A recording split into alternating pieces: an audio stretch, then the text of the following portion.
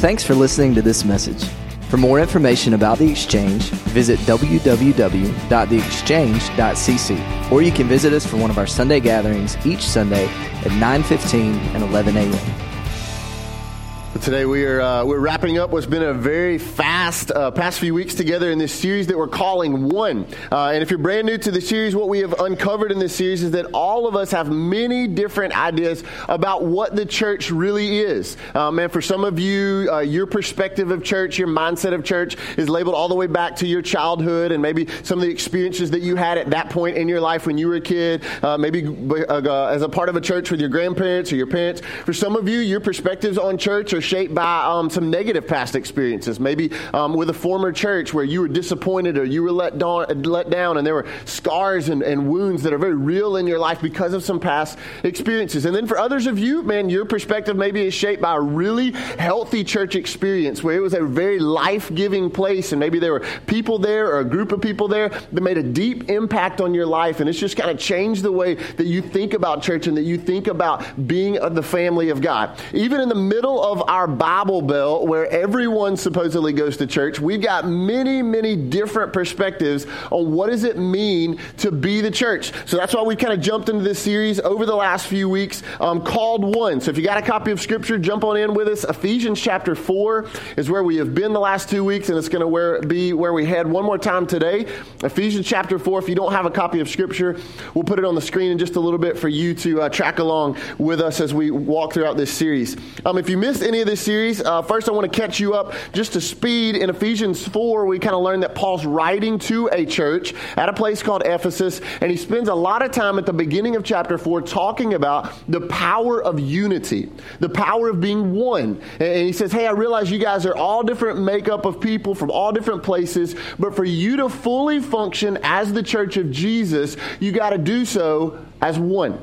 And so in verses 4 through 6, he's laid out 7 different one statements about what does it mean to be one as the church. What do you come around as the church? And so over the last few weeks, we've unpacked 5 of those 7 statements. And so I want to kind of just recap, if you've missed any of those, the different statements that we've made.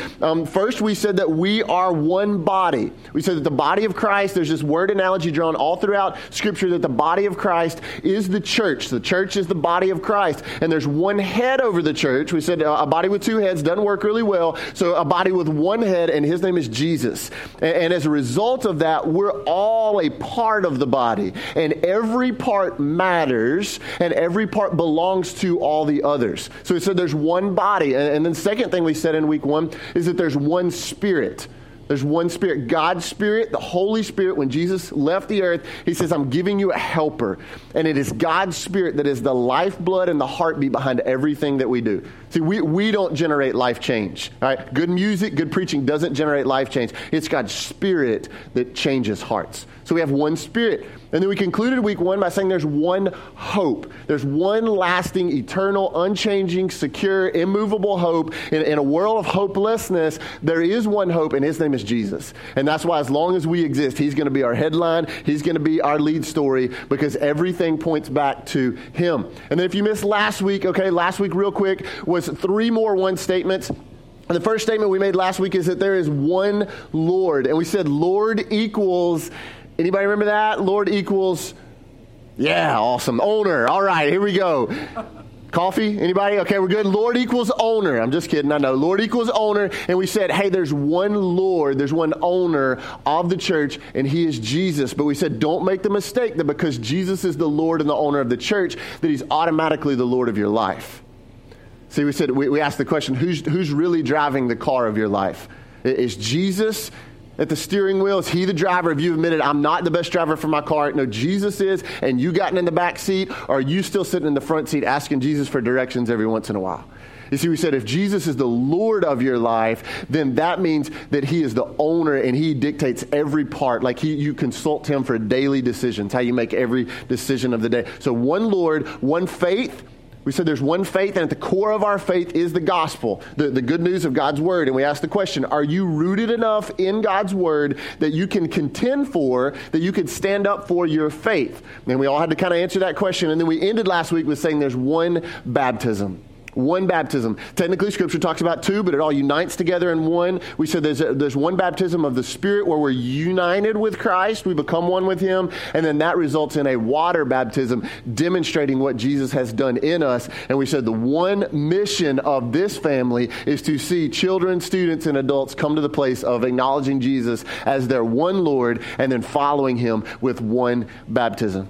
So that's the first 5 statements that we've unpacked. And today we're going to hit the last 2 in Ephesians chapter 4, verse 6. Verse 6 is where we're going to be today. One God, this is what Paul writes, one God and Father of all, who is over all and through all and in all. So here's the first statement that Paul says is essential for the church to exist and thrive, is that there must be one God. One God. And we're not going to spend a ton of time on this, but the most important thing that I want us to understand about this idea of there being one God is that not everyone is living as a child of God. Is God the creator and the giver and the sustainer of life? Absolutely. But not everyone is obediently responding to God as the leader of their life. Paul uses the word all 4 different times in verse 6 that we just read. But what we got to realize is he is not talking about all of mankind responding to one God, but he is talking about all believers responding to God as the one God over their life. Those who are in Christ. Here's what John writes. John 1, verse 12, he says, "Yet to all who did receive him, to those who did believe in his name, he gave them the right to become children of God. Children born not of natural descent, nor of human decision or a husband's will, but born of God."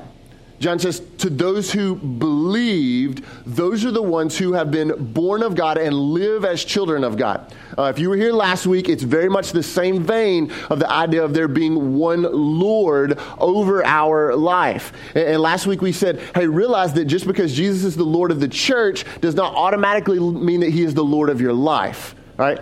Big difference in that he's Lord over the church. Hey, I'm sitting in church this morning, right? Doesn't that mean he's Lord of my life? No, it doesn't work that way.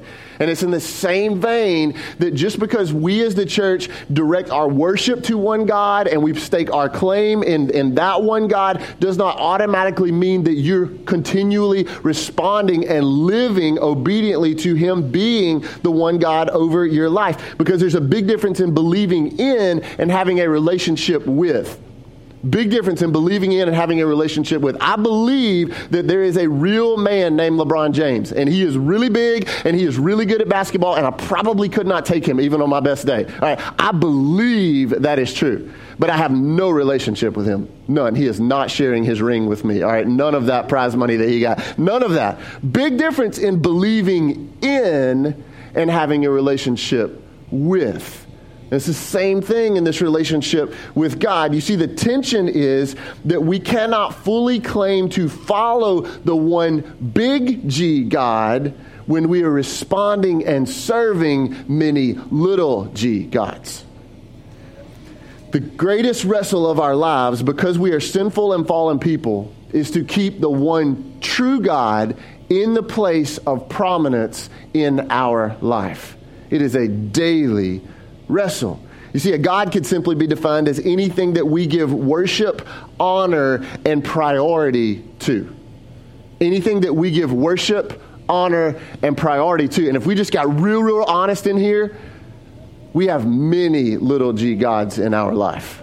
Man, our stuff, our possessions, our career, our family, our status, our image, our relationships, sometimes even our kids can become our God in our life, where we give them more worship and more honor and more priority than we do to God. And Scripture more accurately calls those things idols.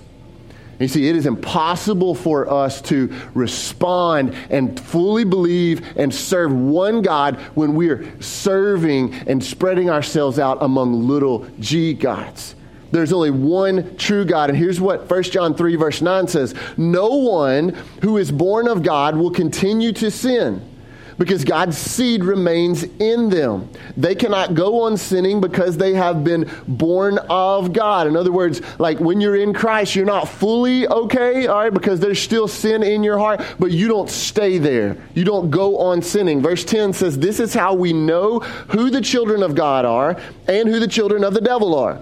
Anyone who does not do what is right is not God's child, nor is anyone who does not love their brother and sister. Man, those are some really, really strong words from Scripture to say that children of God are not those playing some game of Christianity, but those are ones who have fully surrendered themselves to the lordship over their life of Jesus and believe there is one God and I'm with Him and I'm following Him. And you see, as I thought about this week, I thought, man, for those who really don't believe in and they're not fully living their lives surrendered to one God, it probably doesn't make a lot of sense, the things that people who do believe and do surrender and follow that one God, the things that they do. It probably doesn't make a lot of sense. Like, let's think about worship, okay? Those people are probably asking, like, who are you singing songs to? Why are you singing songs? Like some of you closed your eyes, you raise your hands. Why are you doing that? All right? Or think about praying. Like, I mean, who are you even talking to? Like somebody responding back to you? Do you hear? Who are you praying to? Or giving? Okay, why would you give your money away? Like that doesn't make a lot of sense. Are you not worried you're not going to have enough left for yourself? All right, someone who's not fully surrendered and responding to God, all right, and living a life of following Him, it probably doesn't make sense the authenticity of believers. Like, why would you share your struggles with other people? How do you know you can really trust them? All right? Or, like, why do you live your life in response to God's word? Isn't that an old book? I mean, it's just a history book, right? Why don't you just do what makes sense to you? See, those who are not responding and believing in the one God, and there are those people in our world, it may not make sense to them why people who are following God would do the things that they do. But when they ask the question, we have the opportunity to respond, no, we do these things. It is a response because we have found that there is really only one true living God, and He is Redeemer, and He has restored me, and He has claimed me, and He gives me life. Here's what Paul says, 1 Corinthians chapter 8, verse 6. Yet for us there is but one God, the Father, from whom all things came and for whom we live. And there is but one Lord, Jesus Christ, through whom all things came and through whom we live.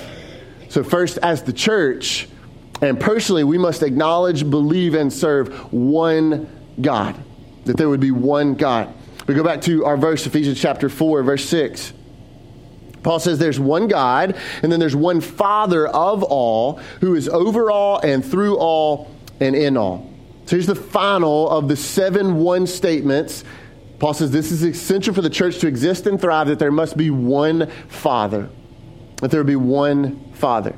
Now, before we dig very deep into this idea, I just want to go ahead and acknowledge up front that for many of you, perhaps even in this room today, that this is maybe one of the hardest one statements to really wrap your mind around.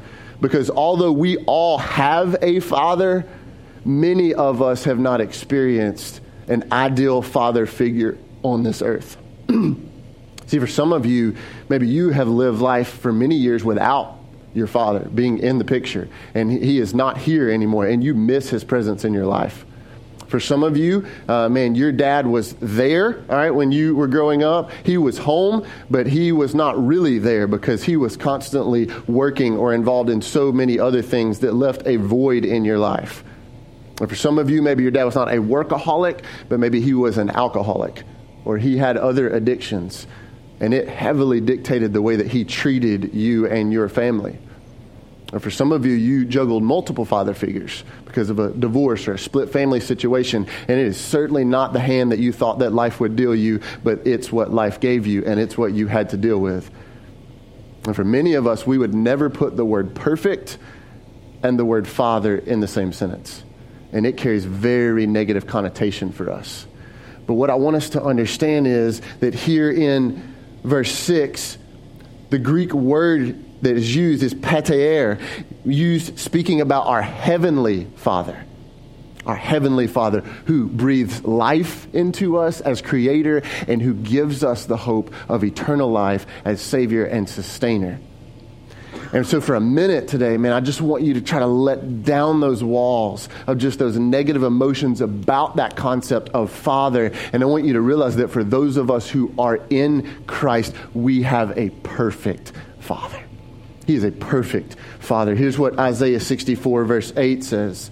Yet you, Lord, are our Father, and we are the clay, and you are the potter, and we are all the work of your hand. See, God is the only perfect Father.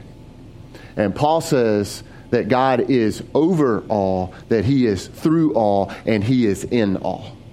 He is over all, meaning he has full control.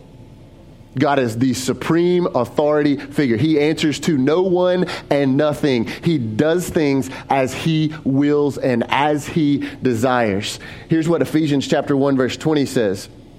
He exerted this when he raised Christ from the dead, and he seated him at his right hand in the heavenly realms. And he became far above all rule and all authority, all power and dominion, and every name that is invoked, not only in the present age, but also in the age to come. God sits in supreme authority.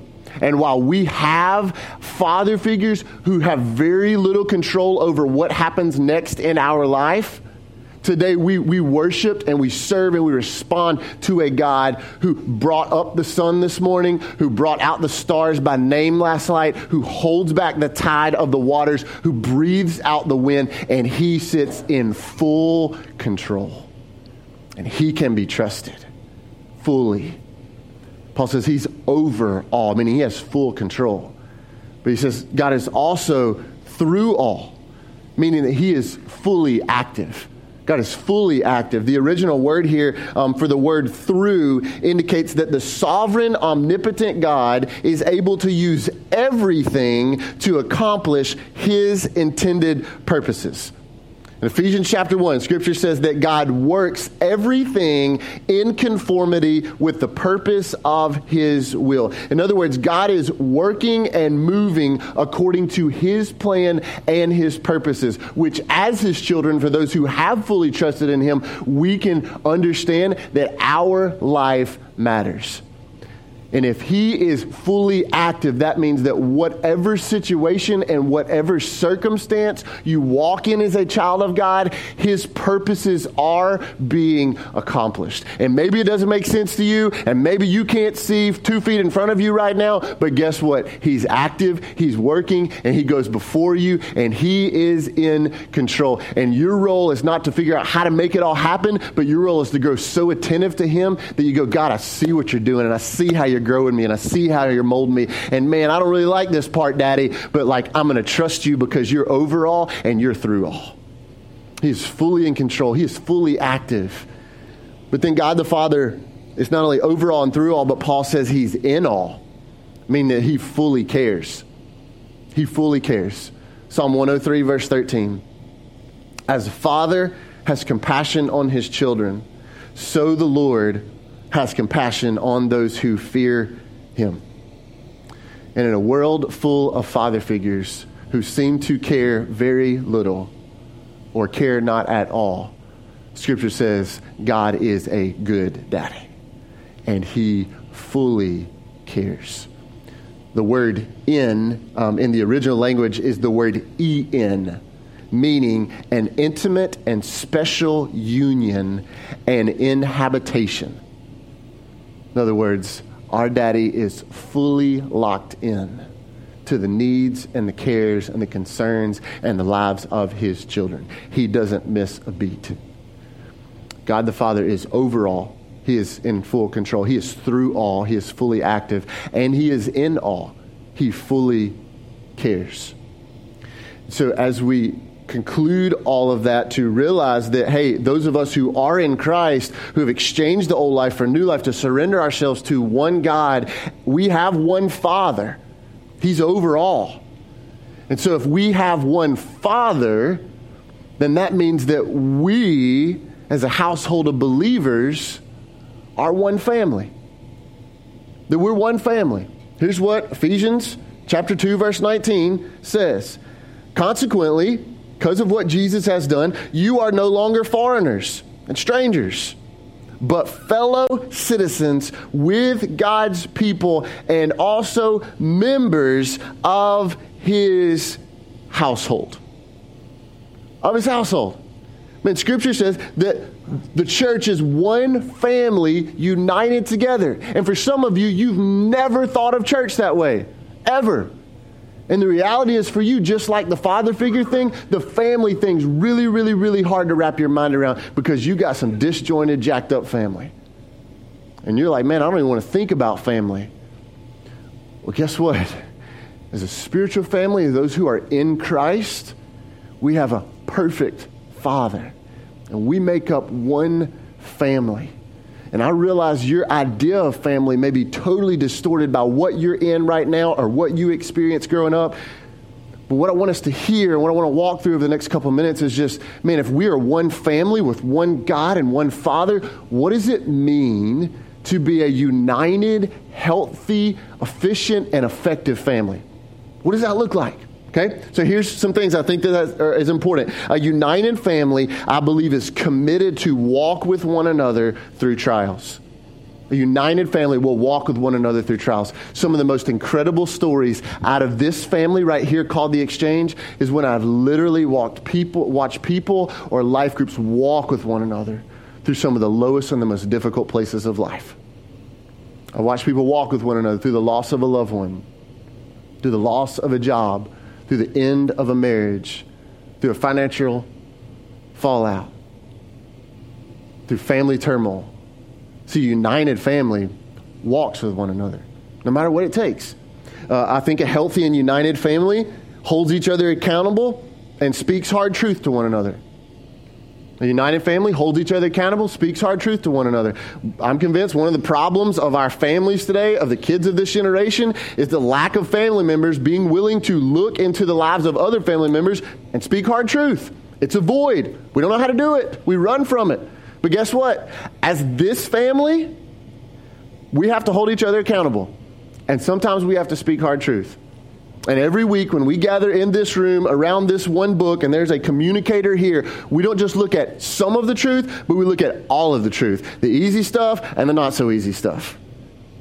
And here's the deal. Man, if you're not connected to people in your life who can hold you accountable and who can speak hard truth into your life, you're not doing family right.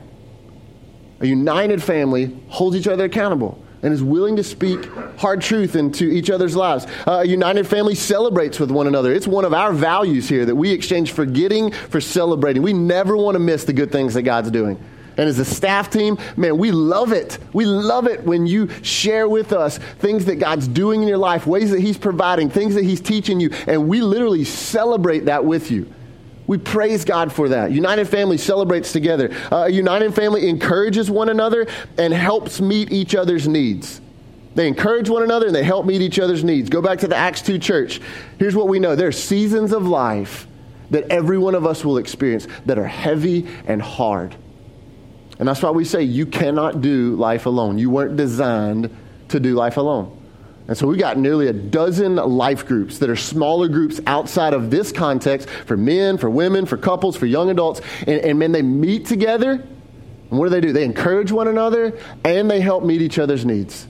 I've heard of groups mowing each other's yards, replacing a lady's air conditioner, help a lady find an apartment and move in, go to other families' kids' ball games, show up at hospitals for surgeries, provide meals in times of need, collect gift cards to help people through seasons of struggle, and develop friendships that will literally last a lifetime. That's just the tip of the iceberg of how this family has sought to encourage one another and to meet each other's needs. See, that's what a united family does. A united, healthy family, I believe, is willing to accept each other's differences and love them through it. Just look around the room for a second.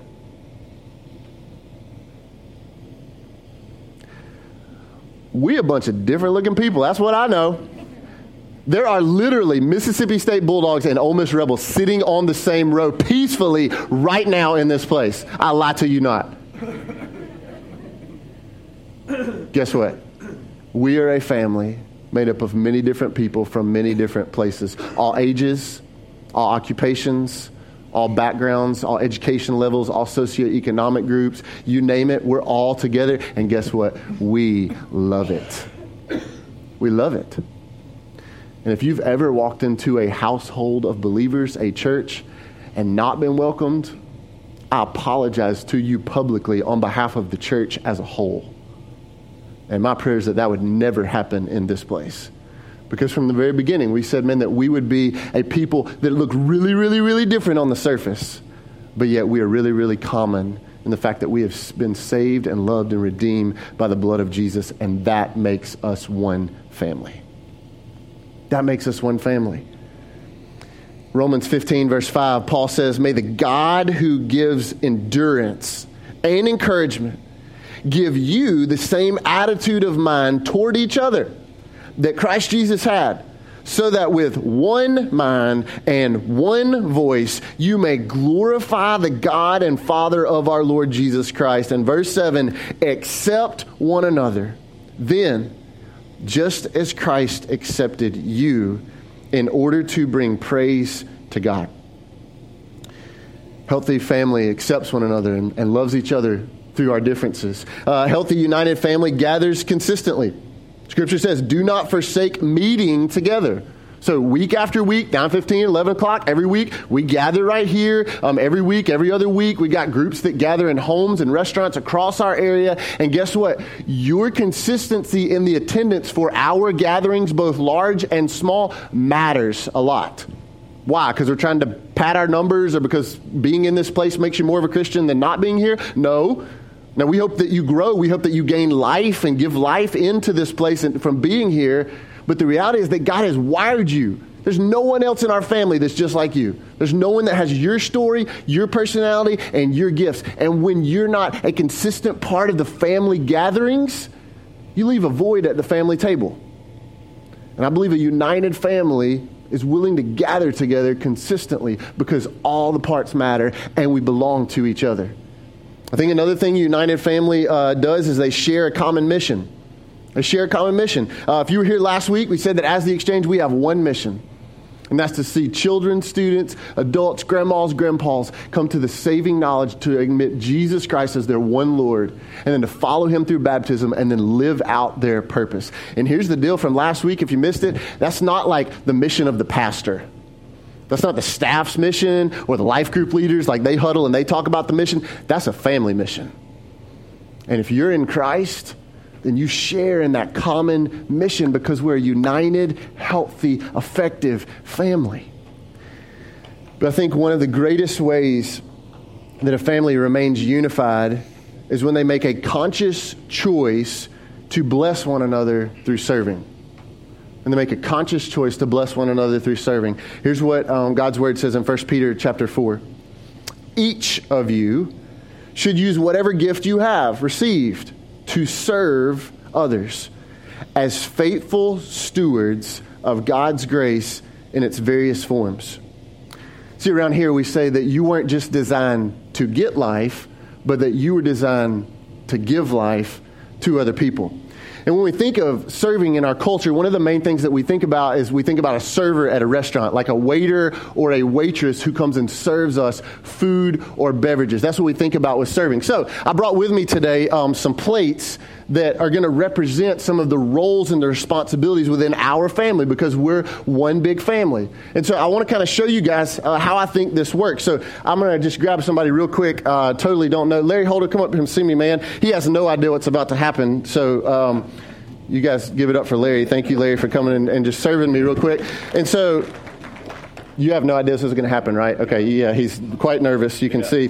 Okay, so how I want to kind of demonstrate this, Larry, I've just got the plates here, and these plates represent some of the roles and the responsibilities within our family. I'm sure at your house, you wash dishes, you cut the grass. Absolutely. Or maybe your wife would tell me otherwise. And so, like, every family has responsibilities, and so these are some of the roles and the responsibilities within our family. And so I just want to kind of hand some of these to you. Okay, I want you to imagine that these are a full plate, so you can't stack them on top of each other like I am. All right, and so the first thing is band. Man, we love to worship and sing. And so have you ever played guitar in your life? No. Awesome. But you could do that, I think. And so if you'll just hold that right there. And man, you guys, babies, are you awesome with babies? You like diapers? You can do diapers? No? Okay. But but we've got stinky diapers, and so if you'll hold that, so that one kind of represents little life, and you guys think Larry's pretty big and rough. I mean, I know I wouldn't mess with him, so security, if you just kind of hold on to that one, we can slide it right there. That's good. And man, hey, Larry, one of the responsibilities and the roles within our family that makes our house happen is generosity. I mean, it takes generous people to be a part of what God's doing here and to help the family, and so I'm going to, yeah, okay, we can stick that one right there. Got it? Okay. Yeah. Don't spill the band one, okay? And then, man, I know you, man, you're involved in this one. Like student life, man, you love some 6th through 12th graders, don't you? You can get in there and make some bodily function noise jokes, and those are awesome to junior high boys, and they really connect with that. So you can do one more? Got it right? You sure you got that one? Okay. The security one's tipping over just a little bit, okay? And then every once in a while, man, I'm just calling this a need. Like, man, we have needs that pop up. Maybe people that need someone to come help them or serve them in some way. And so if you could do maybe one more right there, that'd be awesome, okay? And you're a builder guy, aren't you? Construction team, you could do that, right? You could do that. Here, maybe we could do it right there. Okay, that'd be awesome. And counsel. Man, hey, we're a family, and sometimes when there's a family, there's needs, and we can't handle everything, and so we have to counsel one another. It's kind of part of listening and accepting. The construction one's getting a little short-handed there. And so, yeah, let's see if we could, yeah, you could. Are you going to be good at counseling? Because we're going to put that at the head up here. All right, awesome, okay. All right, let's see. This is not working. This is clearly not working. Okay, I got an idea. Hold on, I got an idea. All right, he's got a really good bride. So, Miss Doty, will you come up here? You had no idea this was going to happen either, but that's awesome. And so if you'll just come and help out. And so here's what we're going to do. If you'll come stand right here while he really gracefully handles all that. I tell you what, he is not handling the counseling thing. He cannot do that. And so I want you to help out with that if you got that one. And then we have other needs that come up, so we're just going to call this one need number 2. And then there's peacemakers. Man, in every family there's conflict and turmoil, and so people have to carry the gift of peacemaking, and he probably needs that a lot. So you're going to take peacemaker and put it, yeah, well, he's got no more hands. He can't do that. So we'll let you handle that one. And then life care. Man, part of our roles and responsibilities here are to visit people and to help people and to provide for people meals. And so if you'll handle that one right there, and then you guys could lead a life group too, couldn't you? I mean, you're not doing anything else, and so why don't y'all handle that? And then generosity, man, it takes a lot of generosity. And then cleaning team, and our building gets really dirty. Have you seen what student life does to our building? Yeah, it's pretty bad. Okay, yeah, okay. All right, this is clearly not working. All right, you guys are not sufficient enough clearly on your own. I know you're great people. No, I don't. No offense, but let's do this. All right, let me get some help. Jonathan, man, come see me real quick right up here, buddy. All right. Come stand up here. If you'll come see me. Mr. Fu, man, will you come help me out? All right, Jonathan, if you'll stand right here. Man, here's what I know about this guy. Man, this guy is willing to help people however possible. And so if you'll hold on to the need right there, Jonathan. And Fu, come on up here, man. Come stand next to Jonathan. And so Doty said she's not really the peacemaker. But Jonathan, I think you could make peace. So can you just hold on to that one? That'd be awesome. And yeah, you're struggling over here, bro. All right, and so you never played guitar. Fu, I don't know if you play guitar, but we can train you. Josh is really good. All right, and cleaning team, man, I know you serve on our cleaning team. You can run a vacuum cleaner. That'd be awesome. And let's see who else. Hey, Chuck and Nikki, could you guys come up here real quick? All right, man, you're doing better, okay? You're doing better. You haven't spilled anything in the last couple of seconds, so we're doing really good. Could you guys come stand right here? Y'all just kind of squinch all together real quick. Stand next to Larry and Doty like your family. That'd be great. Nikki, man, you are an encourager. I know that. And Chuck, we can train you on the computer. I know you're scared of computers, but you can do tech. And let's see, life care. Yeah, Doty's doing good. Now you got 2 hands, so you can slide generosity right there. And man, if you'll hold on to that, I know you are super caring for people. And Chuck, you look scarier than Larry does, so I'm going to give you security, okay? And let's see, we need a little more help. Joanna, Dwayne, could you guys come up here real quick? We need y'all real quick. How we doing? Larry, you're doing good, man. You only got 5, yeah. So if you could tote your load in the family, that'd be awesome, man. Let's see who else we got. Larry, man, we need some more folks. Austin and Carrie, would you guys come up here? We need a little more help. The holders are doing better. Man, you're a construction guy. I know you could handle some construction. Man, there's not more generous people than the Hughes. And so, good. Let's see. Yeah, I'm going to take the diapers from you because you're not doing great with that. Man, you guys, man, y'all are awesome. New young married couple right here. You guys are good with kids. I've seen that. All right, and counsel. Man, you guys can counsel people. And you're doing great with guest services. And you're really friendly and you smile. You even got the lanyard on right now. That's really awesome. We didn't plan that. And, man, you're a man of compassion. This is a grandfather right here. We still got one issue right there, though, don't we? We need to figure that out. Anybody got a third finger? Man, because somebody could lead a life group. You guys could lead a life group. You see what happened? What kind of unified, healthy family would we be if we'd have left it all for Larry and Dodie? See, part of the beauty of being a unified one family in Christ is we realize the power that we is much greater than me. See, we said it in week 1 that all the parts matter and all belong to each other. See, here's the bottom line. You need the family, and the family needs you. Give it up for these guys.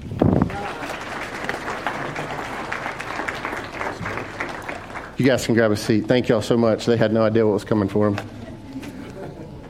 Especially Larry with the dirty diapers.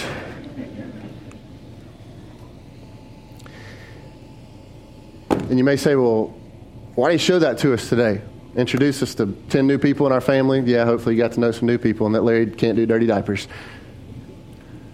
You show that to us to try to guilt us into serving and taking our role within the family. Is that what you're doing? No. Does it take a ton of people to make this house function every week? Absolutely. But my role is never to guilt you into anything. Because here's what we've learned. Guilty obedience doesn't last very long. But here's why I showed you that today. And here's why I've described to you what does it mean to be a unified, healthy, one family in Christ. Because every time that we worship together, every time that we grow together, and every time that we serve together, we literally demonstrate the character of Christ and the gospel to the world. Here's what God's word says, Mark chapter 10, verse 45. For even the Son of Man, Jesus, did not come to be served, but to serve, and to give his life as a ransom for many. See, when we give life to one another and to the world, we demonstrate that we have been changed. Not by just memorizing Bible verses and praying before our meals and tithing some of our income and listening to Christian radio stations. But we demonstrate that we have been changed because we show an increased, consistent willingness to serve and to give life to one another. And ultimately, we're just a whole family of fellow sinners who have fallen short of the glory of God but are in need of the grace of God. And you see, the reality is we cannot fully demonstrate love, celebration, and acceptance, and forgiveness, and servanthood all by ourselves. We can't. It's the character of Christ, but it requires the family to make it happen. In other words, you need the family, and the family needs you. You see, it's in the middle of a group of sinners who have committed to loving one another that the gospel is displayed to the world.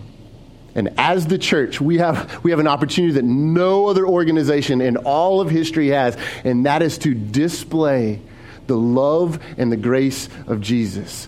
Every time that we love one another, just as Christ loved us. Every time that we forgive one another, just as Christ forgave us. And every time that we choose to selflessly and sacrificially give life by serving one another as one family, just as Jesus served us. Thanks again for listening to this message. For more information about The Exchange, or to find out how you can connect with or support what God is doing, visit www.theexchange.cc. Now go, be the church, and give life.